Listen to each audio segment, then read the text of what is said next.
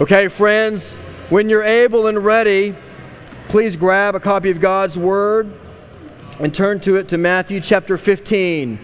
We've been in a series over the Levitical feasts in Leviticus chapter 23, in which we are taking a break for today because we have the privilege of having the Reverend Jonathan Dorst to preach for us. Jonathan, many of you know Jonathan.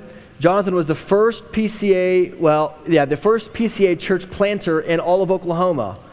He came to Stillwater more than a decade ago to plant Grace Stillwater, and he's the associate pastor at River Oaks Presbyterian Church. So we're honored to be able to have Jonathan here to preach for us.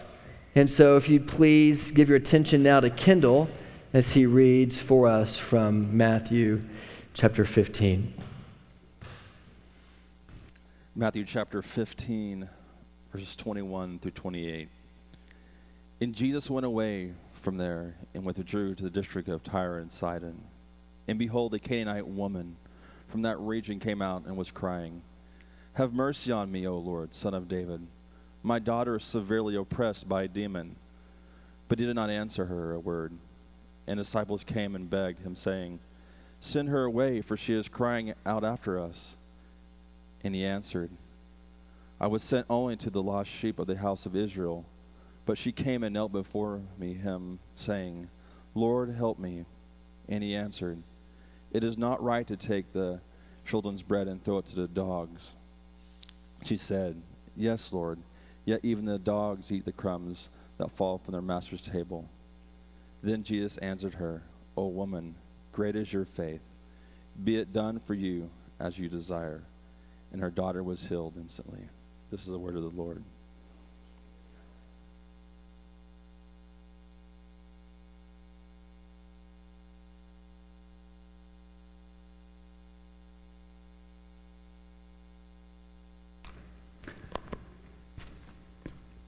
Good morning.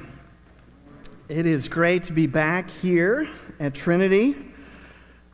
I was here last fall. I didn't hear Blake's intro, so I don't know what all he said about me. I'm an associate pastor at River Oaks down in South Tulsa. And I've been there almost a year now. I was a church planter in Stillwater before then, and so I know what it's like to meet in an elementary school and set up every week. In fact, for 11 years, we did that, and they're still doing that in Stillwater, even after I'm gone. And so I know you guys want to have your own place, and that would be great to have your own place, but wait on the Lord is my encouragement. I want to tell you about the time I spent preparing, actually, before I planted a church. I was encouraged, and I see it as great wisdom. I was encouraged to do what we call a church planting apprenticeship. And so what that means is I moved my family from Charlotte, North Carolina up to Washington, D.C. area to work with a guy named Al who had planted a PCA church there. And I was his assistant pastor, and I was going to learn the ropes from him, and I was really excited to do this and to kind of, get trained, but also to kind of prove my worth. And so I jumped in when I got to the church and jumped in and wanted to try a bunch of stuff. And Al encouraged me, try a bunch of stuff and see what happens. And what I found out was not much was happening like I had planned. For some reason, the people were not taking to me. I was not understanding them. Every time I tried to start a new group, nobody really wanted to join. When I planned an event, hardly anyone would show up, and I was continually frustrated at this. And then about 8 months into our time there, so this is 2001, 9/11 happened. If you lived through that, you remember what a crazy time that was. Well, it was especially hard for us. We're living in the D.C. area. In fact, one of the plane that hit the Pentagon would have flown just about right over the office park where I worked. And it was a deeply disturbing time for us. And after 9/11, I began to fall into really a depression. And for the first time in my life, I began to feel helpless. Began to cry out, why is this happening to me? But instead of it getting better, it actually got worse. There was a sniper, some of you remember this, who was going all around the D.C. area, shooting people, killing people at gas stations. We were afraid to go fill up our cars. And then soon after that, there was this anthrax scare, and my wife was afraid to get the mail. And I continued to be frustrated doing this work, and it wasn't getting any better. Why? I would pray, why, Lord, why are you doing this? When's this going to get better? Well, the story that Kendall just read is a story about a woman who faced hard times, and they also didn't get better for her very quickly. This is one of those stories, I think, that doesn't get put into a lot of children's Bibles. and because it's a hard story to think through. Can you imagine a worse thing than this? A little girl possessed by a demon. Now, I'm sure if you're like me, most of us have never encountered demon possession in real life, right? But if you've ever read missionary stories from third world countries, they often include firsthand accounts of seeing people possessed by demons. Or if you've read in other parts of the scriptures stories of people possessed, or even if you've just seen The Exorcist, right? You can imagine the horror of the situation. Here's a little girl who is not herself. We can only imagine. And her mother must have been at the end of her wits. And she comes and she cries out to Jesus to help her. If there was anyone who needed help, it was this woman. And she cries out, Lord, Son of David. Those words mean something to Jesus, right?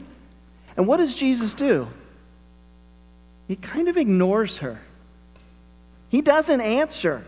He gives her the cold shoulder, in fact. And so she goes to his disciples and continues to lobby with them, and they either can't do anything or they don't really want to help, but they sort of take it back to Jesus. Jesus, this woman, we've had enough of her. Could you please help her?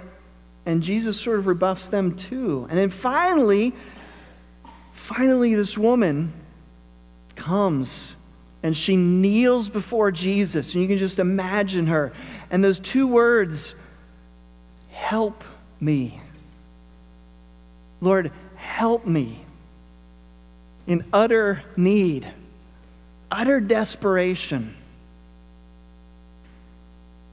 And finally, Jesus answers. But it kind of gets worse before it gets better. Because he then tells her sort of this riddle in which he actually insults her and calls her daughter a dog. This is in the Bible.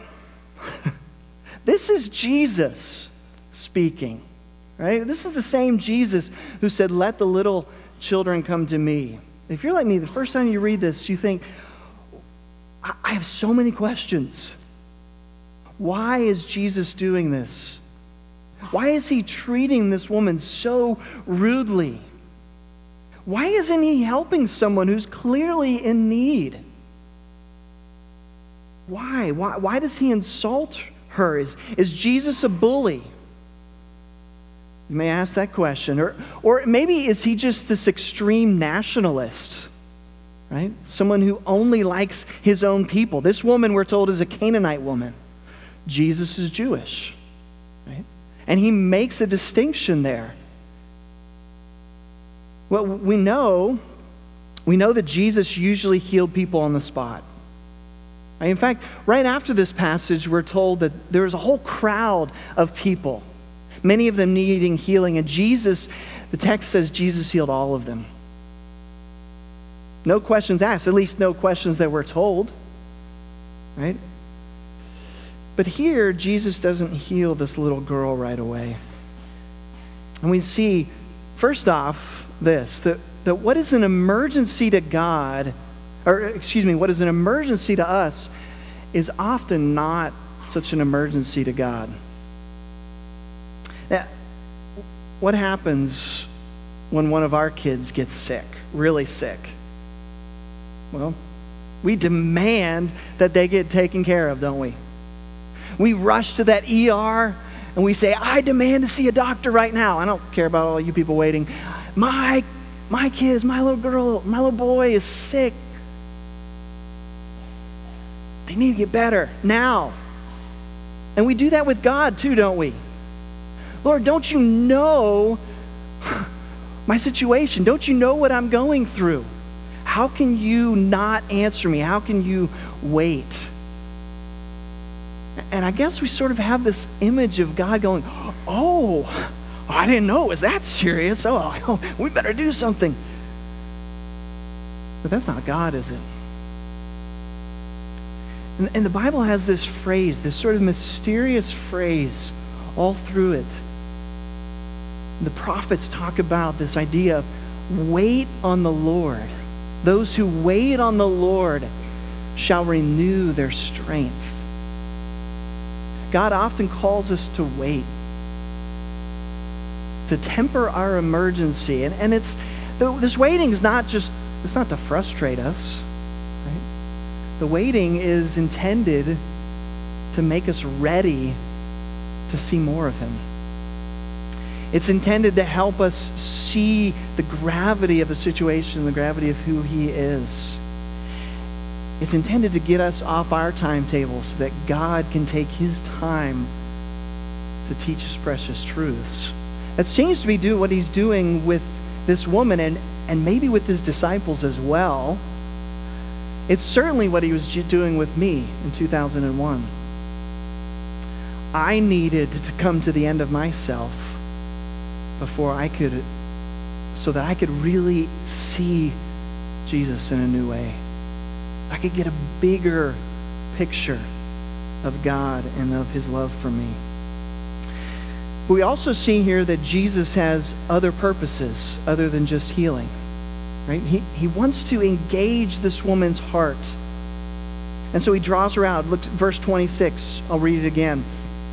After she has knelt before Him, she says, Lord, help me. And He answered, it is not right to take the children's bread and throw it to the dogs. Now, there are two kinds of people in the Bible. There are the Jewish people, right? The nation of Israel, God's chosen people. And then there are the Gentiles, which is everybody else. Right? Everybody else who's not Jewish. And the Jews really had an idea of themselves as being superior, right?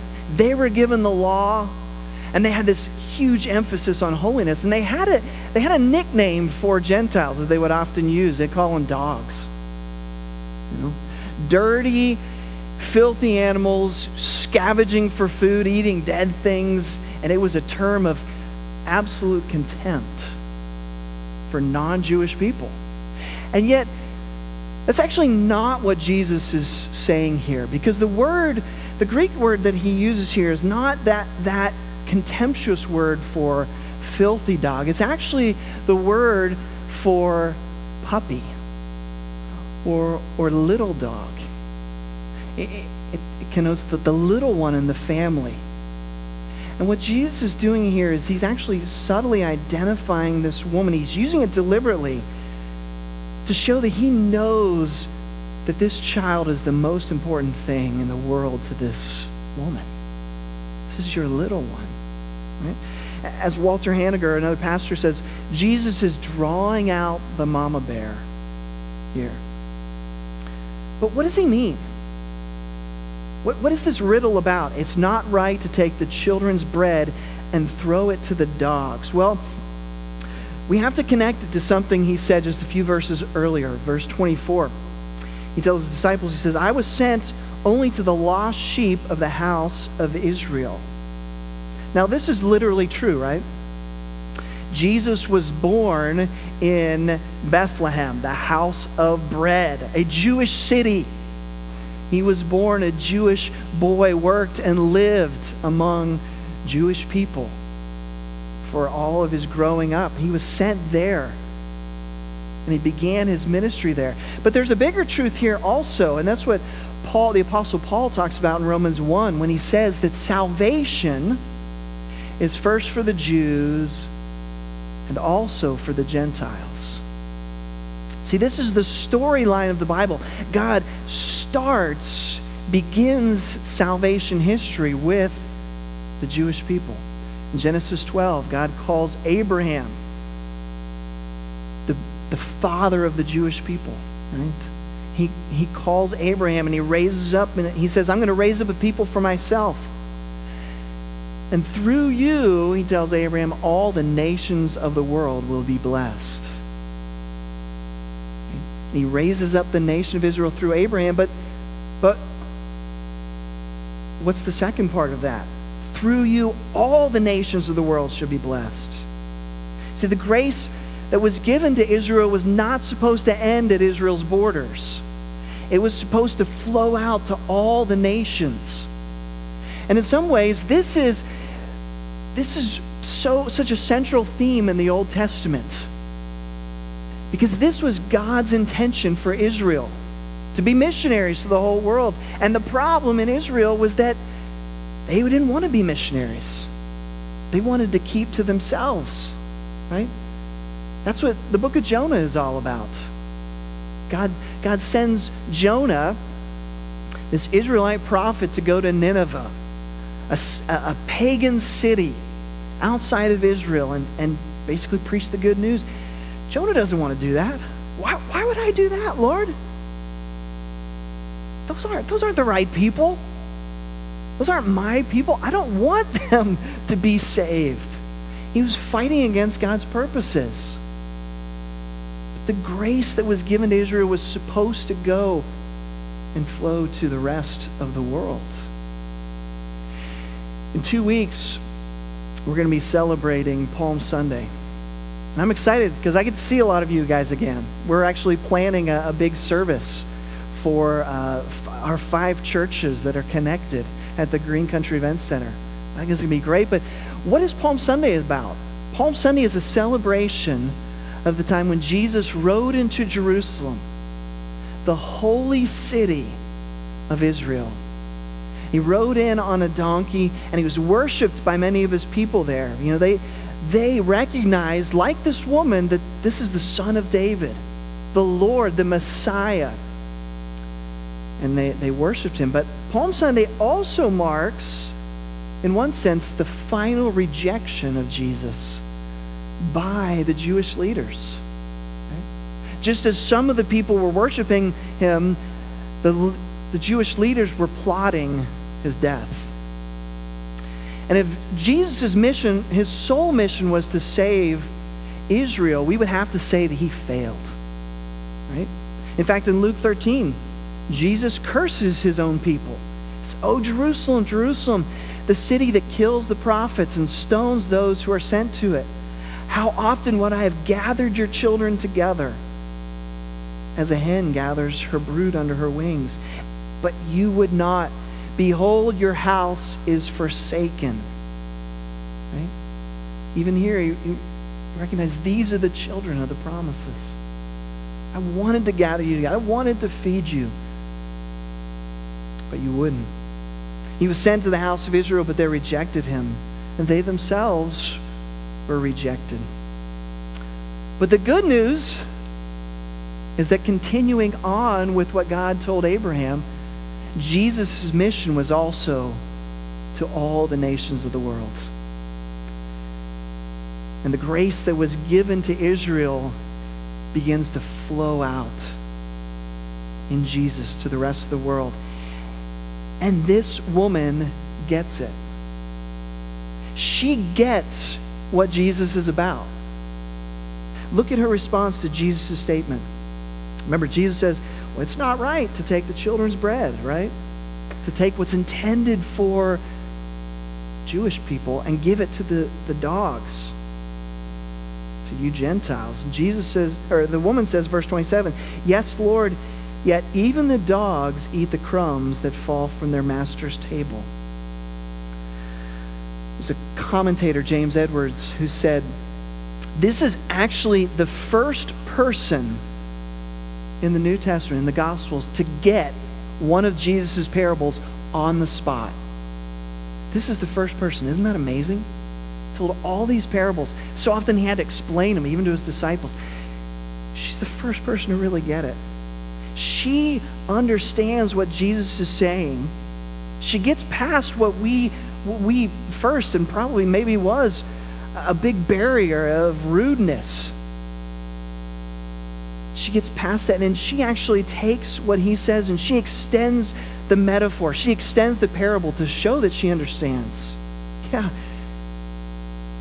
maybe I am a dog, Lord, but even the dogs get the crumbs under the table.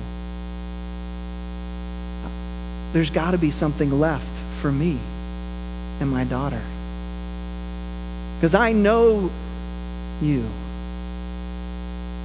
And I'm looking for a blessing from you. She gets to some degree this plan. That Jews and Gentiles are to be one family. Most of the people in Jesus' day didn't even get it. Even his disciples had such a hard time getting it, didn't it? And this story that starts poorly ends well. Jesus heals her daughter.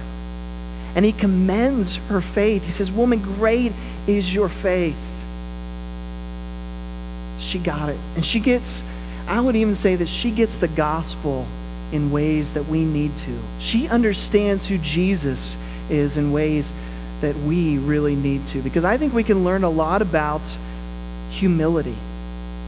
The humility that the good news of Jesus brings to us. Right? Gospel humility is knowing who we really are before God. I heard a pastor once talk about dog and cat theology. Maybe you've heard this before. A dog looks at his master and says, he loves me, he feeds me, he takes care of me, he must be God. A cat looks at his master and says, he loves me, he feeds me, he takes care of me, I must be God. And how many of us have that cat theology, right? The world revolves around me. God owes me a good, comfortable, pain-free life. But the dogs have it right. The dogs have it right. God is the center of the universe. And we need to first understand that and understand who we are. We are needy. We are, in fact, filthy because of our sins. We are the helpless ones. And as Tim Keller says about this passage, it's only if you admit that you're a dog under the table that you can become a child sitting at the table. Or you might say, if we'll extend the metaphor, only dogs go to heaven. Right? But you have to recognize, in a sense, that you are a dog. But here's the thing also. Gospel humility doesn't mean that we always act like Eeyore, right? Oh, poor me. I can't do anything right. No. Because actually the gospel frees us to be strong people, but strong in the Lord. Right? The very fact that Jesus died for us is incredibly humbling, right? Because it tells us that we couldn't do it on our own. But it's also incredibly empowering, because it means that we are deeply loved and that we don't have to be afraid of failing anymore. Jesus took away my shame. Jesus defeated death on my behalf. What do I have to be afraid of? I should be bold in everything that God calls me to do. And so proper humility is seeing ourselves not as just super low or super high. It's not being overly prideful or overly despairing. It is about seeing ourselves the way that God sees us and in relation to what Jesus has done for us. And again, this woman gets it. Right? She's bold. She's assertive. She says, I may be a dog, but I am God's dog. Right? I'm a sinner, but I am made in the image of God, and I am loved. Again, she's not overly prideful. She's not overly despairing. Her confidence is in Jesus' character, not her own. And she asks boldly for what she needs, and she gets it. And so my question for us this morning is, do we have this kind of faith? Do we pray with this kind of faith? Do we pray asking God for what we really want? I have to admit, I often don't. Right? I'll often pray about something, and then I'll end it with, well, if it's your will. Which is one way of saying, well, just kidding, I didn't really mean it. Now, yes, we are to pray for God's will. But often it's just a way of saying, well, whatever, que sera, sera, whatever will be, will be. If we really wanted it, if we really meant it, we would persevere in prayer like Jesus taught us to. Why don't we cry out for what we want and need? Why don't we pray with more passion, more faith, and trust that God is a good God who loves to give gifts to his children?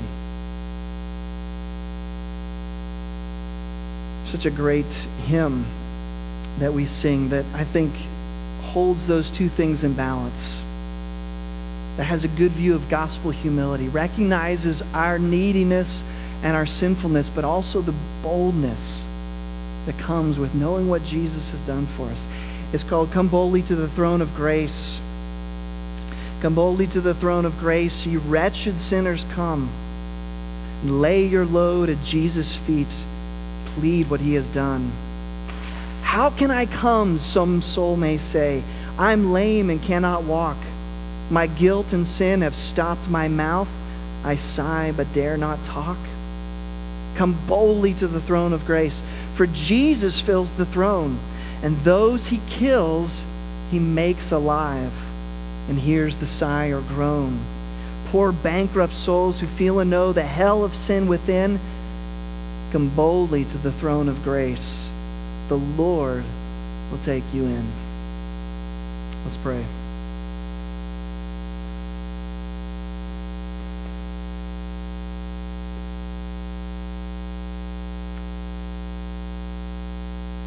Father, we